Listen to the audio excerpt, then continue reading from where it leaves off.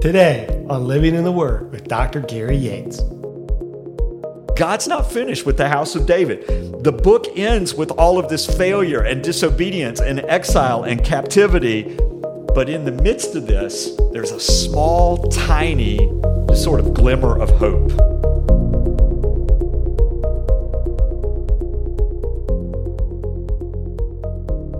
I'm Gary Yates, the pastor of Living Word Baptist Church in Forest, Virginia. Thanks for joining us again as we continue our study of the biblical covenants.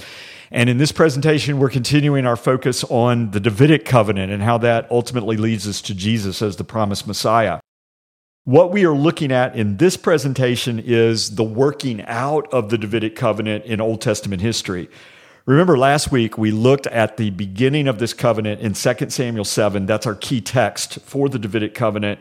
And that passage reminds us that there is both a promise and an obligation involved in this covenant. The promise is that David's sons and David's kingdom will be established forever, and that's a lasting, permanent promise. But the condition and the obligation is that every Davidic king would ultimately either be blessed or punished based on their obedience to the law of God. What I want us to look at here is just to see that even when these kings disobey God in some significant ways, and even when we come to a place where ultimately, several hundred years after the time of David, God brings the Davidic kingdom to an end, even that serious sin and disobedience on the part of the Davidic kings does not bring an end to the Davidic covenant promises. So I'd like us to look at just some of the significant places where, if we were looking at this from a human perspective, we would say, well, this probably brings the covenant to an end. And we almost see that even at the beginning. What about David's sin in the Bathsheba incident? Are the sins of adultery and murder that David committed there severe enough to cancel out the covenant? God had promised that he would give David a son to sit on the throne after him, but in this particular instance, David's sin results in the death of his son that was born to Bathsheba, and two more of David's sons would later die as a consequence for his sin. So it seems to put the promise of a son in jeopardy, but God still, even after all of this, provides Solomon as the son who would succeed David as king. And the interesting thing to me that especially shows the grace of God is that Solomon is actually a son of Bathsheba after the time that David takes her as his wife. So even this sin that David committed at the very beginning of the covenant doesn't cancel out what God has promised. That brings us to Solomon as the next king in the line. Can the covenant survive when Solomon turns away from the Lord and follows other gods? He commits apostasy and idolatry at the end of his life. Deuteronomy 17 said that the three things that a king in Israel was not supposed to do was to accumulate gold and wives and horses. And the story of Solomon says that he specifically violated those three things that a king was not supposed to do. But again, in spite of Solomon's unfaithfulness, the covenant continued and carried on.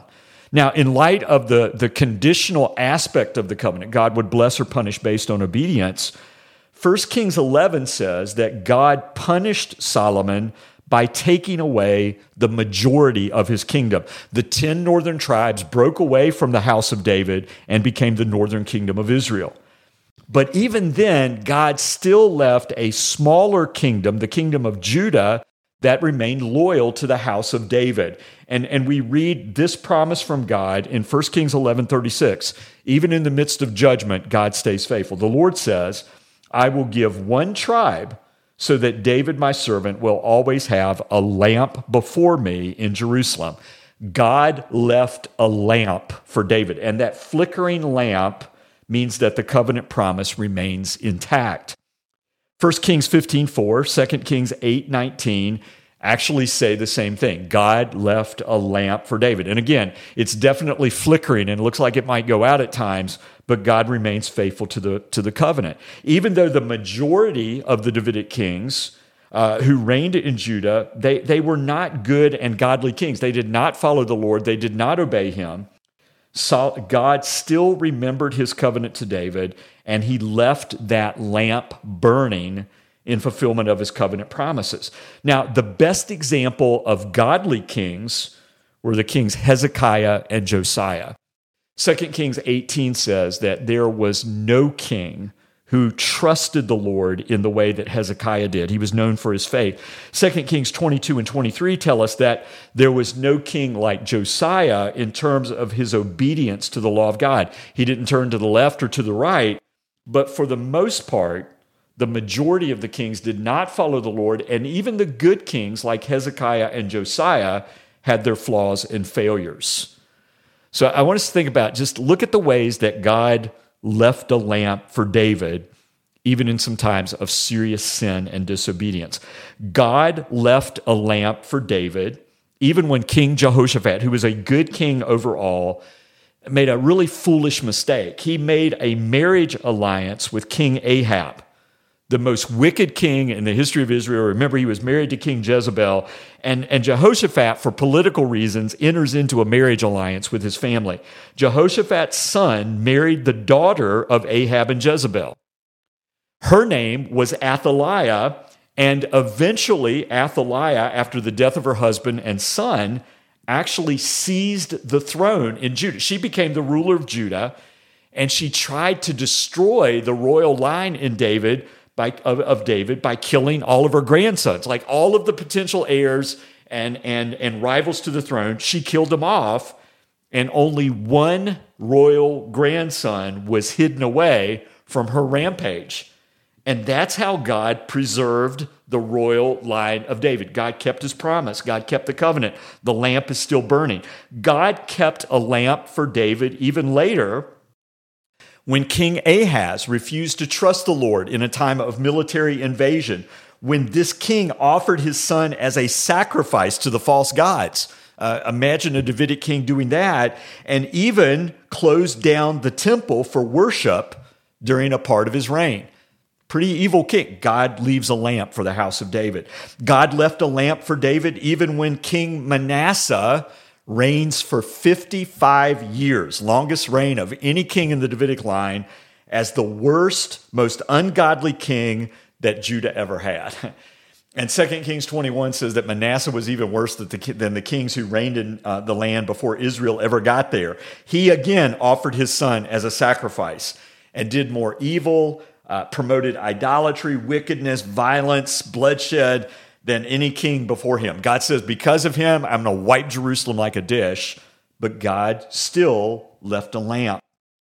Now, as we get to the end of the Davidic line and the last few kings, we see that the last four kings, and these are the kings that reign after Josiah, all four of these kings, the end of the line, they all do what is evil in the eyes of the Lord. That's the assessment of kings.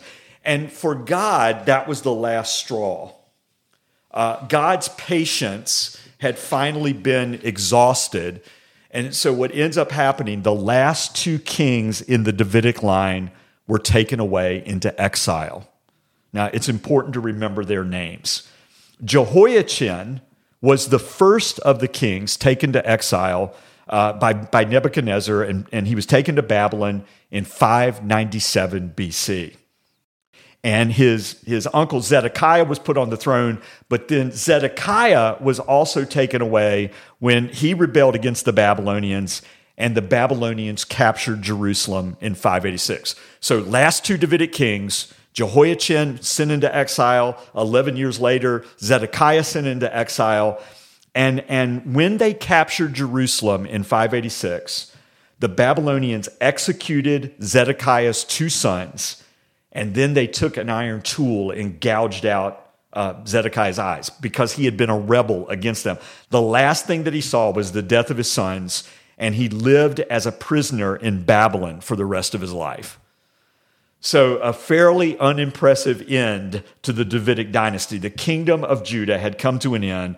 The temple had been burned to the ground. There was no more Davidic king on the throne. How could the Davidic covenant survive in light of all of that?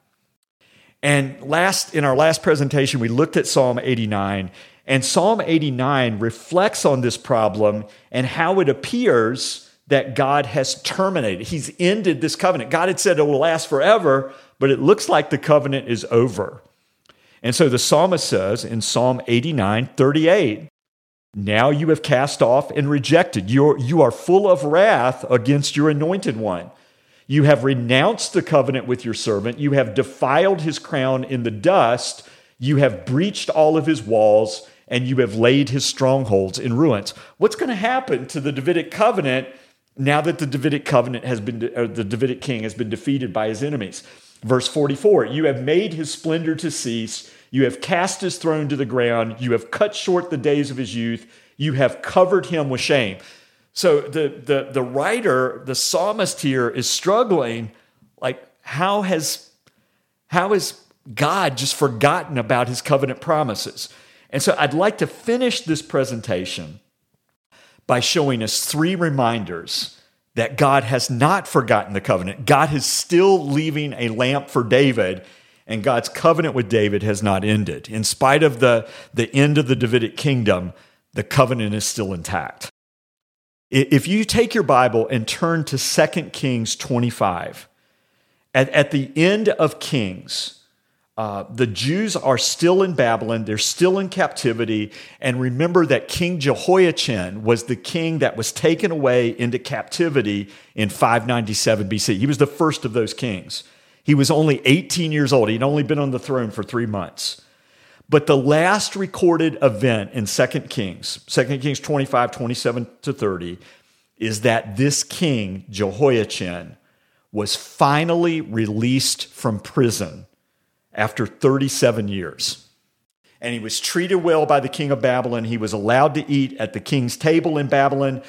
While this, it doesn't sound like much, but there's one very small reminder at the end of Kings that God's not finished with the house of David. The book ends with all of this failure and disobedience and exile and captivity. But in the midst of this, there's a small, tiny, just sort of glimmer of hope. Now, it certainly also sounds like God is finished with the house of David when we read what it says about this same king. And again, this is Jehoiachin, taken away 597, in Jeremiah chapter 22, verses 24 and 25. So this is about that same king that was taken away. And in that passage, the Lord says to him, Jehoiachin, even if you have been, as a Davidic king, if you and the kings before you have been the signet ring on my right hand, you have represented me in the same way that a signet ring was used to stamp a document or a letter.